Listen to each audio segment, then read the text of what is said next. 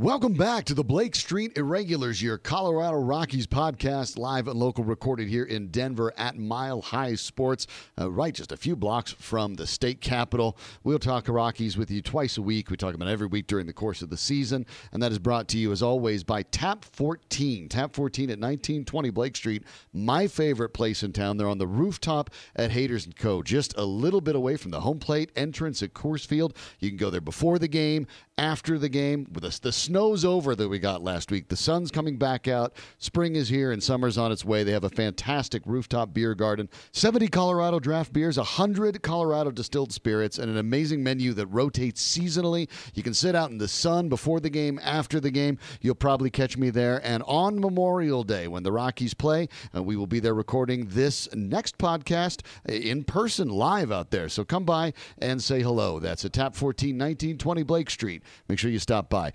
Today, we have, again, we're very fortunate to have the editor-in-chief of Mile High Sports Magazine, so a man who stays on top of everything in town. You can find the Mile High Sports Magazine in a whole bunch of places, and obviously you can check it out at milehighsports.com.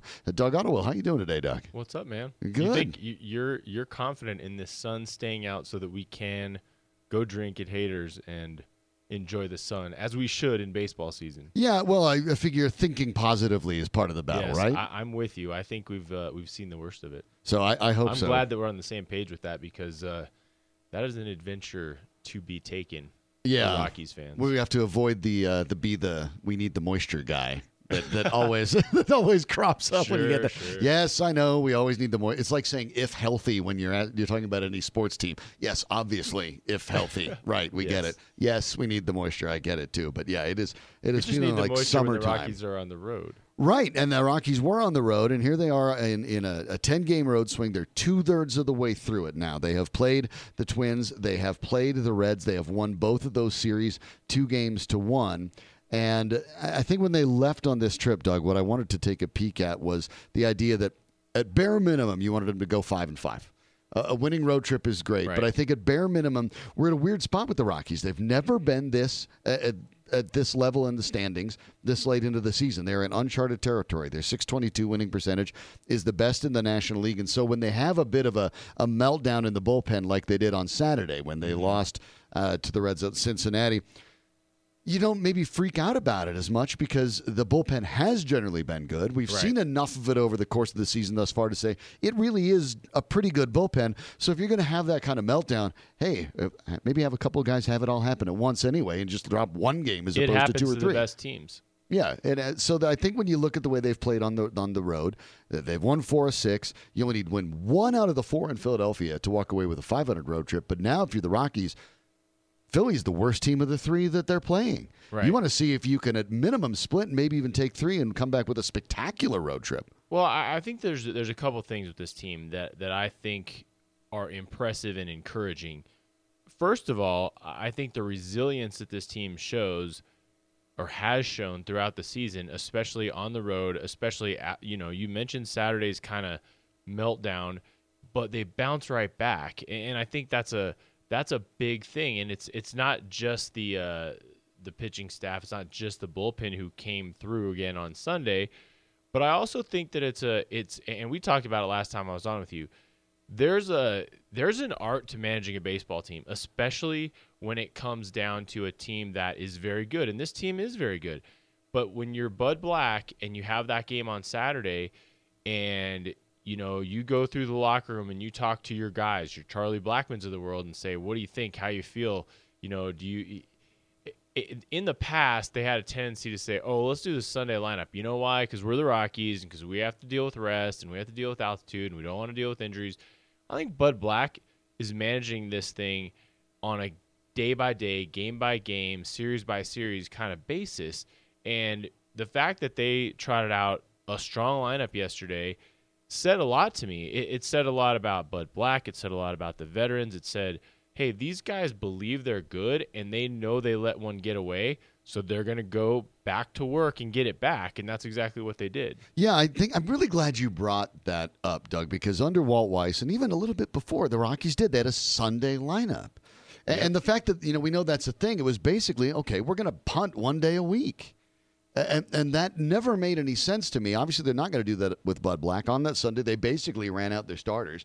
The only backup, Ryan Hannigan, is a catcher who Hannigan is worth noting. Good. He stayed up, and when Tony Wolters came back from his concussion, they set Dustin Garneau down because Hannigan, as a veteran, and yeah, he's a journeyman. That's a fair way to put it, but he is a veteran. And the other two guys, Wolters and Garneau, were relatively inexperienced. Hannigan seemed to have a very good handle with these young pitchers, and again, Kyle Freeland looked pretty good. Not elite, but Hannigan was kind of able to help manage him through some of the bumpy spots, and there is clearly a lot of value to that. So they didn't exactly roll out the B team and punt. This team seems to understand as it moves on under Bud Black that the idea is if you want to be serious, you don't take a day off. And I do understand the theory of giving guys rest, and I do understand, even in Walt Weiss's defense of saying, look, it's harder to recover in altitude. You can't always trot out every one of your best players in back-to-back games or, on short rest or whatever. I do understand that, but I think there's a fine line. We saw Bud Black do that in the doubleheader against the Cubs a couple weeks ago. Right. But the thing is, they were coming off a win. In this instance, they were coming off a game that they should have won, that they, quote-unquote, let get away.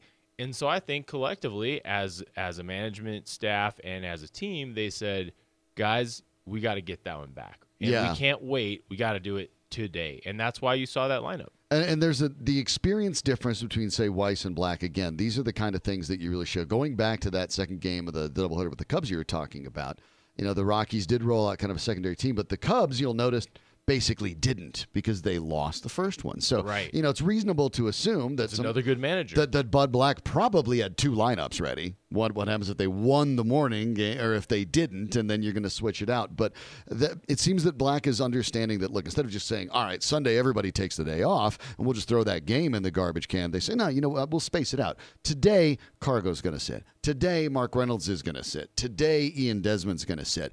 To my mind, that's the way the better teams do it. Yeah, and watching the Rockies manage that way is heartening. It's an art. It's not a robotic computer program that just plugs in every Sunday, which is what I think we've seen in the past. And certain guys need more rest and certain guys don't. Certain guys play better when they've had a day off. Certain guys don't. And Black seems to be doing the work on making sure that he understands how each player, whether it's a pitcher or a position guy, how he handles his work. And he's been very adamant when it comes to the bullpen. I think part of their success that's very underrated is in the way they're being managed. When Black takes a guy, he's been pitching 2 days in a row or whatever, Black scratches his name out for that day. He's like, that guy's not coming in. He's not warming up. He's not doing anything. I don't care what the situation is. Right. He's not coming in. That saves that wear and tear, and I think especially with someone like Greg Holland coming off of the Tommy John surgery, that's got to make a huge difference, and he's being repaid with one of what appears to be the best bullpens the Rockies have ever had. Absolutely. And, you mentioned Holland, but I mean, he's repaid in how he's handled him every time he puts him out there. Yeah. The guy's automatic. Well, Holland is, believe it or not, on pace to break the saves record in a single season, which was held by Francisco Rodriguez, who had 62. Now, quite frankly, I don't actually think you want Holland out there that often. But, right. But you want a win going away a little bit more. And what you'd like to, yeah, exactly. And I think what you're happy with seeing for the Rockies is the save conversion percentage, not necessarily the raw numbers. If he's going in and he's getting the save when you bring him in, it's not about the totals. It's about the fact that when he comes in, that game's over. And I think that's what the Rockies are getting, and it's what they want. And now that you have guys like Mike Dunn, Adam Ottavino's having a bit of a bounce-back year. Jake McGee, who led the team in saves, is almost becoming a seventh-inning guy. That's a bit of luxury. But you look at the Rockies series. Let's take a look at where they go with Philadelphia here. They have 4 there. They start this game today, as we record this on Monday, with Jeff Hoffman starting. Yeah. Jeff Hoffman will be making a second start of the year. The previous start, now he appeared in relief in another game, but the previous start against the Dodgers, actually 11 days ago, won that game at Coors Field, going 5 1/3, giving up the 3 earned runs, striking out 8 and walking only 2. So his numbers on the year, with only the limited appearances, that 5.4 ERA doesn't jump out at you. But he won his only start of the year, and against a very good, I'm not even going to say very good, an elite World Series caliber Dodgers team. Yeah. Struck out 8 and walked only 2 guys. That was a good performance. In comparison, Tyler Chatwood, who goes in Game 3 of this series against the Phillies now. Again, the same problems have manifested. In April, Chatwood walked 11 guys to 22 strikeouts. That's not a percentage you love from a starter. No. In May, it's been worse. 19 strikeouts to 16 walks in 21 innings. Chatwood is 27 years old and a free agent after this season. Hypothetically, when you look at it, there are already 3 rookies in the rotation. And the way Marquez has pitched, by the way, coming in relief of John Gray when he went to the DL, it's pretty hard to think of him being sent down even when Gray gets back. If Hoffman goes out here and pitches well again, with the way Marquez is going, would you be afraid to go with 4 rookies in the rotation and maybe move away from Tyler Chatwood? I wouldn't be afraid because I think you're dealing with a coin flip when it comes to these two guys, and you can't base Hoffman's one. You can't extrapolate what Hoffman did in one performance and say, oh, this is going to carry out throughout the year. He did have a nice performance, and I think it's another testament to the way that these pitchers are handled. They take him out after 5 1/3, like you said, and he goes away feeling confident. He goes away with a win, and then they send him back down, and they get him some more work, and they're handling these guys so well. So I like the way that their young pitchers are being brought up. Chatwood, and you hate to say this, but at what point do you say this is who this guy is? And it's early in the season, and you do want to see him do well, and you hope that he does have a bounce-back performance this week in Philly. But if he doesn't, and Hoffman plays well, I think it's a really viable option for them, because if you've got a guy like Chatwood who has major league experience as somebody that you could bring up later in the season, that's not a bad thing. I mean, we talked about the depth of this team, and that's another example of it, is you've got a guy that he's clearly your number 5. He's not atop the rotation by any means. Yeah, I mean, technically at the moment, really, he's your number 2 guy, but he hasn't pitched like it. Yeah. You're talking about a pitcher in Chatwood too that over the course of his career, and we're not trying to throw him under the bus. He's been good for the Rockies before, but the Rockies now in a position where they have the best record they've ever had at this point in the season, maybe don't have the luxury of waiting for Chatwood to get it right. I mean, when your walk to strikeout ratio is almost 1-to-1, that is disastrous. And you're talking about a guy who's in his career as a losing record. That is a career ERA of 4.28. You take that from when he started with the Angels. You take that to Coors Field, where at the current moment his record's 3-6 with a 5.09. This might be the guy he is. Right. This may be a guy that at 27 years old, we're not talking about as someone who's going to make a lot of massive leaps forward. Yes. Maybe he is a 4th or 5th starter. And if that's the case and the Rockies have better options, maybe they need not be afraid to go away from it, because at this point, Senzatella and Freeland have been in the rotation from day one. Right. This wasn't the situation like Marquez. Now, maybe didn't want to push them that quickly, but they've been there since day one. They've answered the bell every time. Senzatella has 6 wins, and Freeland has Freeland's 5. I'm sorry, Senzatella has 7, tied with Clayton Kershaw, and should have got another one. Yeah, Senzatella is tied with Clayton Kershaw atop the NL in wins, and Kyle Freeland with his 5 is tied for 5th. So they've answered the bell. Now, you think that now they've found building blocks going forward. At this point, when we're almost at Memorial Day, you have to take a look at it and say it can't be a fluke anymore. They've pitched enough innings.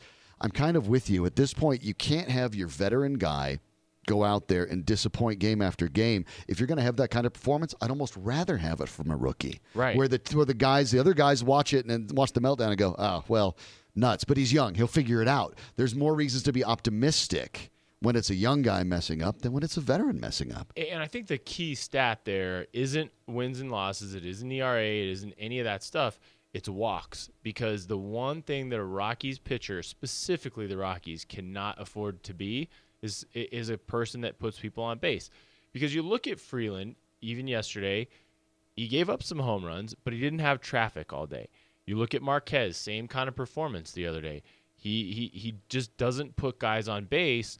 And because, look, if you're playing in Coors Field, if you're playing in Cincinnati, you're going to give up home runs. You just can't give up home runs that are 3, 4, those are the ones. 4-run home runs. The old axiom in baseball is, a solo shot, you don't love them, but they don't kill you. Absolutely. You generally don't lose games from the occasional solo shot. And that's what the rookies have done. They've managed to keep people off the bases, and I think that's what Chatwood hasn't. I mean, your 1-to-1 stat, almost 1-to-1, is very, very telling, and it's very concerning because that's what you can't have.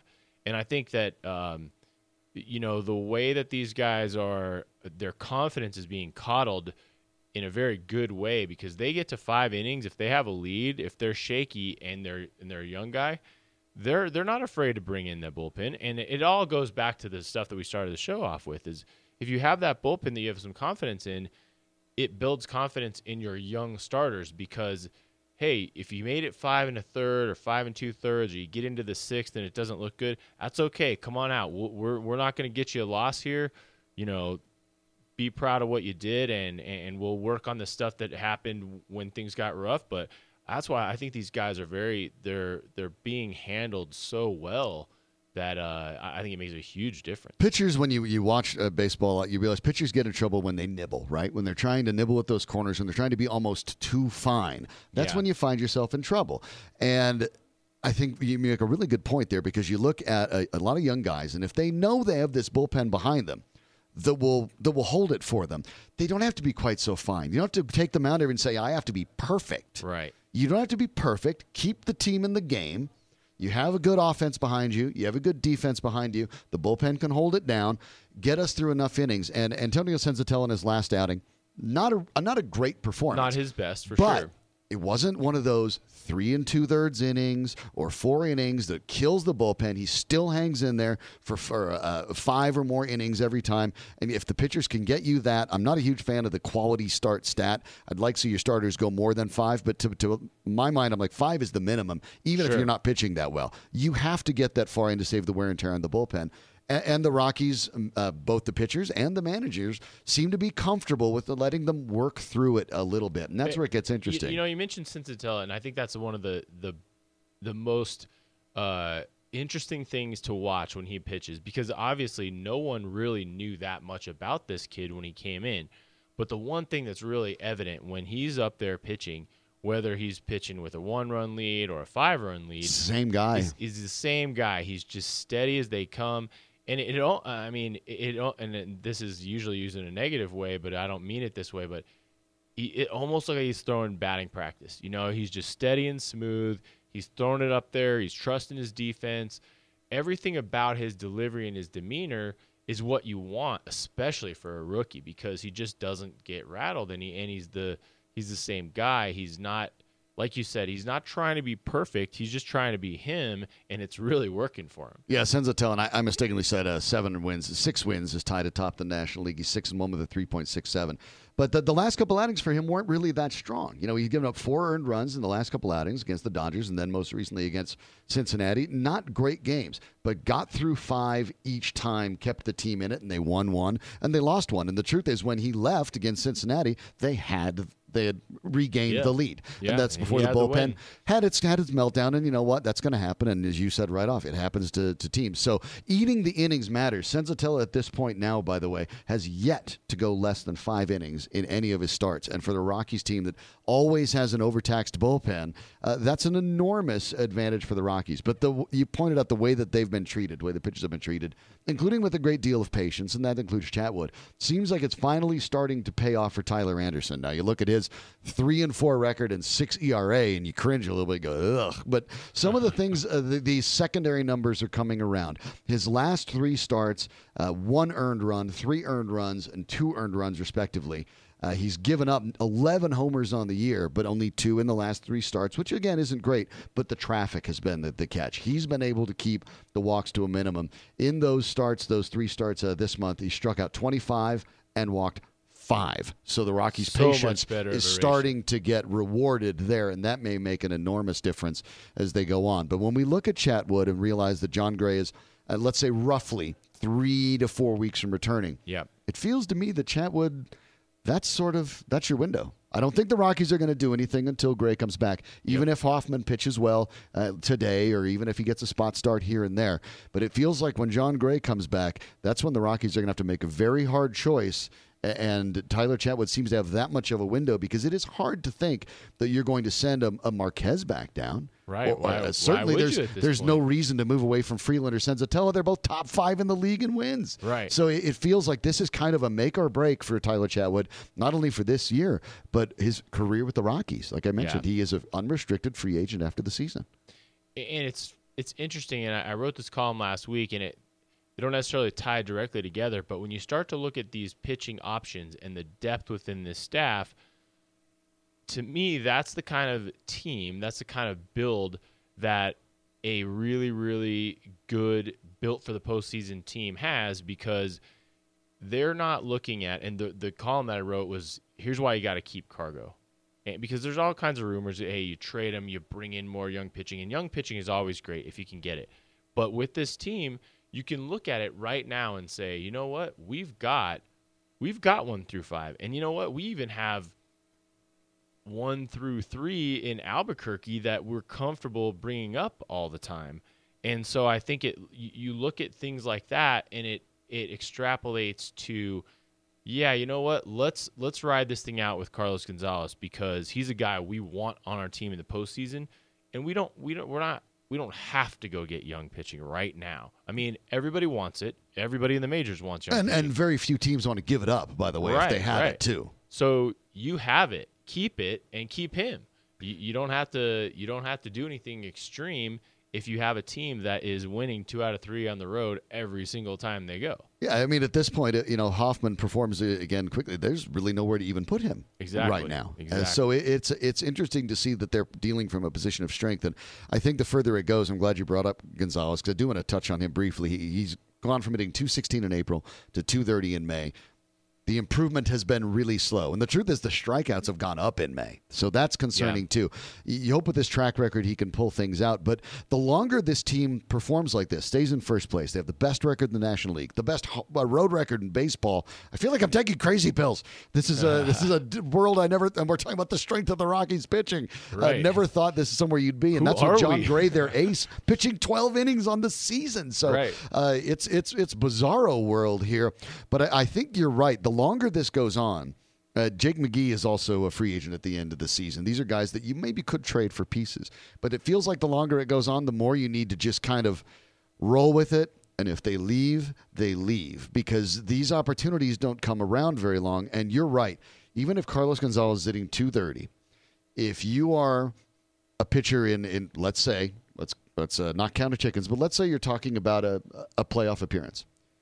Pitchers are still afraid of throwing to Carlos Gonzalez. Absolutely. You're too nervous that at any one at bat, that sweet swing may absolutely just take you deep. And they're scared of playing against him. And his defense is still elite. If it's September 20th and you're in the 9th inning of a game that's going to put you a game or a game and a half up in your division race, and you have one guy up at the plate and you need 1 home run to get it done, who's the Rocky you're going to want? My guess is you're going to want Nolan or Cargo. Those are the two, yeah. That's who I mean, and we say that knowing that Carlos Gonzalez has struggled early in the season. And knowing that Mark Reynolds has been on fire. Exactly. But if you look at their histories, Reynolds is one of the top strikeout hitters in the history of the game. That's the catch. Is sometimes there's a mystique for that. And he's not at that level because he's not that old. I think Carlos has got a lot of baseball in him. But you think of when Jason Giambi was here with the Rockies for a little bit. Yep. Even at his comparatively advanced age for a baseball player, he came up as a pinch hitter in the 9th, and you could see the pitcher go, guys don't want to face him. Man, I don't want to throw to this guy. Exactly. And I think that's when and Giambi wasn't exactly hitting for high average either. Nope. But when you just need that one swing. That's a guy you want to keep. So the longer the Rockies stay in it, the more I think I'm willing to look at it and say, you know what? A situation similar to, say, the Denver Nuggets. We might not need more guys, more young guys that we can't play. We're ready to make a push. And the Rockies are further along that road. Now it's time to say, no, let's push. Let's roll with what we got. And I think, historically speaking, Carlos Gonzalez, his numbers have always gone from cool to red hot by the end of summer. And yes, he's a little bit lower than his month-by-month averages in April and May. I think I want to say when I checked last, he was maybe 20 to 30 points lower, 30 points lower in April and 20 points lower in May or something like that. But But point being is that he has a track record of always doing this. He starts off slower and then gets in his groove when the weather gets warm. And I don't know if it has anything to do with the temperature, but it's funny that that's how it goes for him, typically speaking. So I'm by no means ready to throw in the towel on him, and I especially think as we talk about the depth of this team and the pitching that they do have, and even in the minor league system, this is not the time to unload him because he might walk at the end of the year. I say you keep him. I say you as a franchise owe it to yourself to see this thing play out with one of your best players on the roster. Yeah, it's also worth noting, too, that, people look at the Stars and they look at these numbers and they absolutely freak out. Let's look at the champion Cubs. Kyle Schwarber's hitting 185. Well, Anthony Rizzo's hitting 226. Do you think the Cubs are thinking about moving on from those guys? Come on. No. It happens. I mean, Kyle Schwarber was more popular than Barack Obama in Chicago last fall. He sure was. He's having a terrible year, but he's still a guy that they believe in. And you think they're not putting him in the lineup every day? Joe Madden's penciling him in there, taking Anthony Rizzo out? Come on. This happens. It's probably not worth freaking out about when you believe in the player and you know that they've been able to pull it off. We have the same thing with Trevor Story. I mean, is anybody giving up on Trevor Story? Not yet. He's having a There's concern because Sure. the track record isn't as lengthy as a Carlos Gonzalez, but there's no. He's more in the Schwarber category of they're both young guys, and they've gotten crazy hot at times, and you Yes. go, okay, is it for real? We don't know, but I'm sure going to play him until I find out. For sure. Right. Yeah. So this will be a possibility of just a tremendous road trip for the Rockies as they go ahead and face the Phillies for 4 straight before returning to Coors Field on Friday to face the Cardinals. And normally, Cardinals are one of those teams like the Cubs. You go to Coors Field, and it seems like the Cardinals are playing a home game. Little by little, fans are waking up. It's getting sunny. It's getting nice and realizing this might be for real here. It could be a very fun summer at Coors Field, and we'll have the opportunity to talk to Doug a few times because, you have that nice upper-level viewpoint. I love when we get guys who write and put everything together because you think big picture, and that's a lot of fun when people tend to look at baseball games in a 162-game season and look at a loss like in Saturday and then think the sky's falling. It's 1 out of 162. That happens, and guess what? It's going to happen again, and it's going to happen to other good teams too. Go check the Nationals. Absolutely. They've had losses like that. Go look at the Astros. They've had losses like that. Yep. It's a big picture thing. So follow Doug on Twitter at DOttewill, OTTEWILL. Pick up a latest copy of Mile High Sports Magazine. Mike McIntyre on the cover. So you coach. Played a little golf with the swinging coach. a golf club, yeah. Yep. We played golf, but mostly we talked football. So that sounds like a perfect afternoon. A little combination for you. A little bit of both. So go grab the latest Mile High Sports Magazine. You can also there are digital versions can be found on the website milehighsports.com. So make sure you check that out and check out everything Doug writes over there. Also at milehighsports.com. There's even more frequent content than the monthly magazine. So thanks for joining us, Doug. Really appreciate it. It's always good. I love being able to pick your brain because you're just a door down the hall when we're finishing the radio show over here. So, as always, the Blake Street Regular is brought to you by Tap 14, 1920 Blake Street. Go on by there pregame, postgame, even if you don't have tickets during game because they have a bunch of TVs. You can catch it there, too. And, well, let's face it, the beers are cheaper, and they're all Colorado. So, 70 Colorado beers on tap, 100 different distilled spirits. You probably didn't even think they make that many in Colorado, but they do. So all Colorado upstairs, your perfect place for the Rockies. You'll catch me there, and you will catch me there as we record this next one a week from today, right there at Tap 14. So I will sign off for now. For Doug Ottewill, I'm Sean Drotar. This is a 5280 Sports Network production.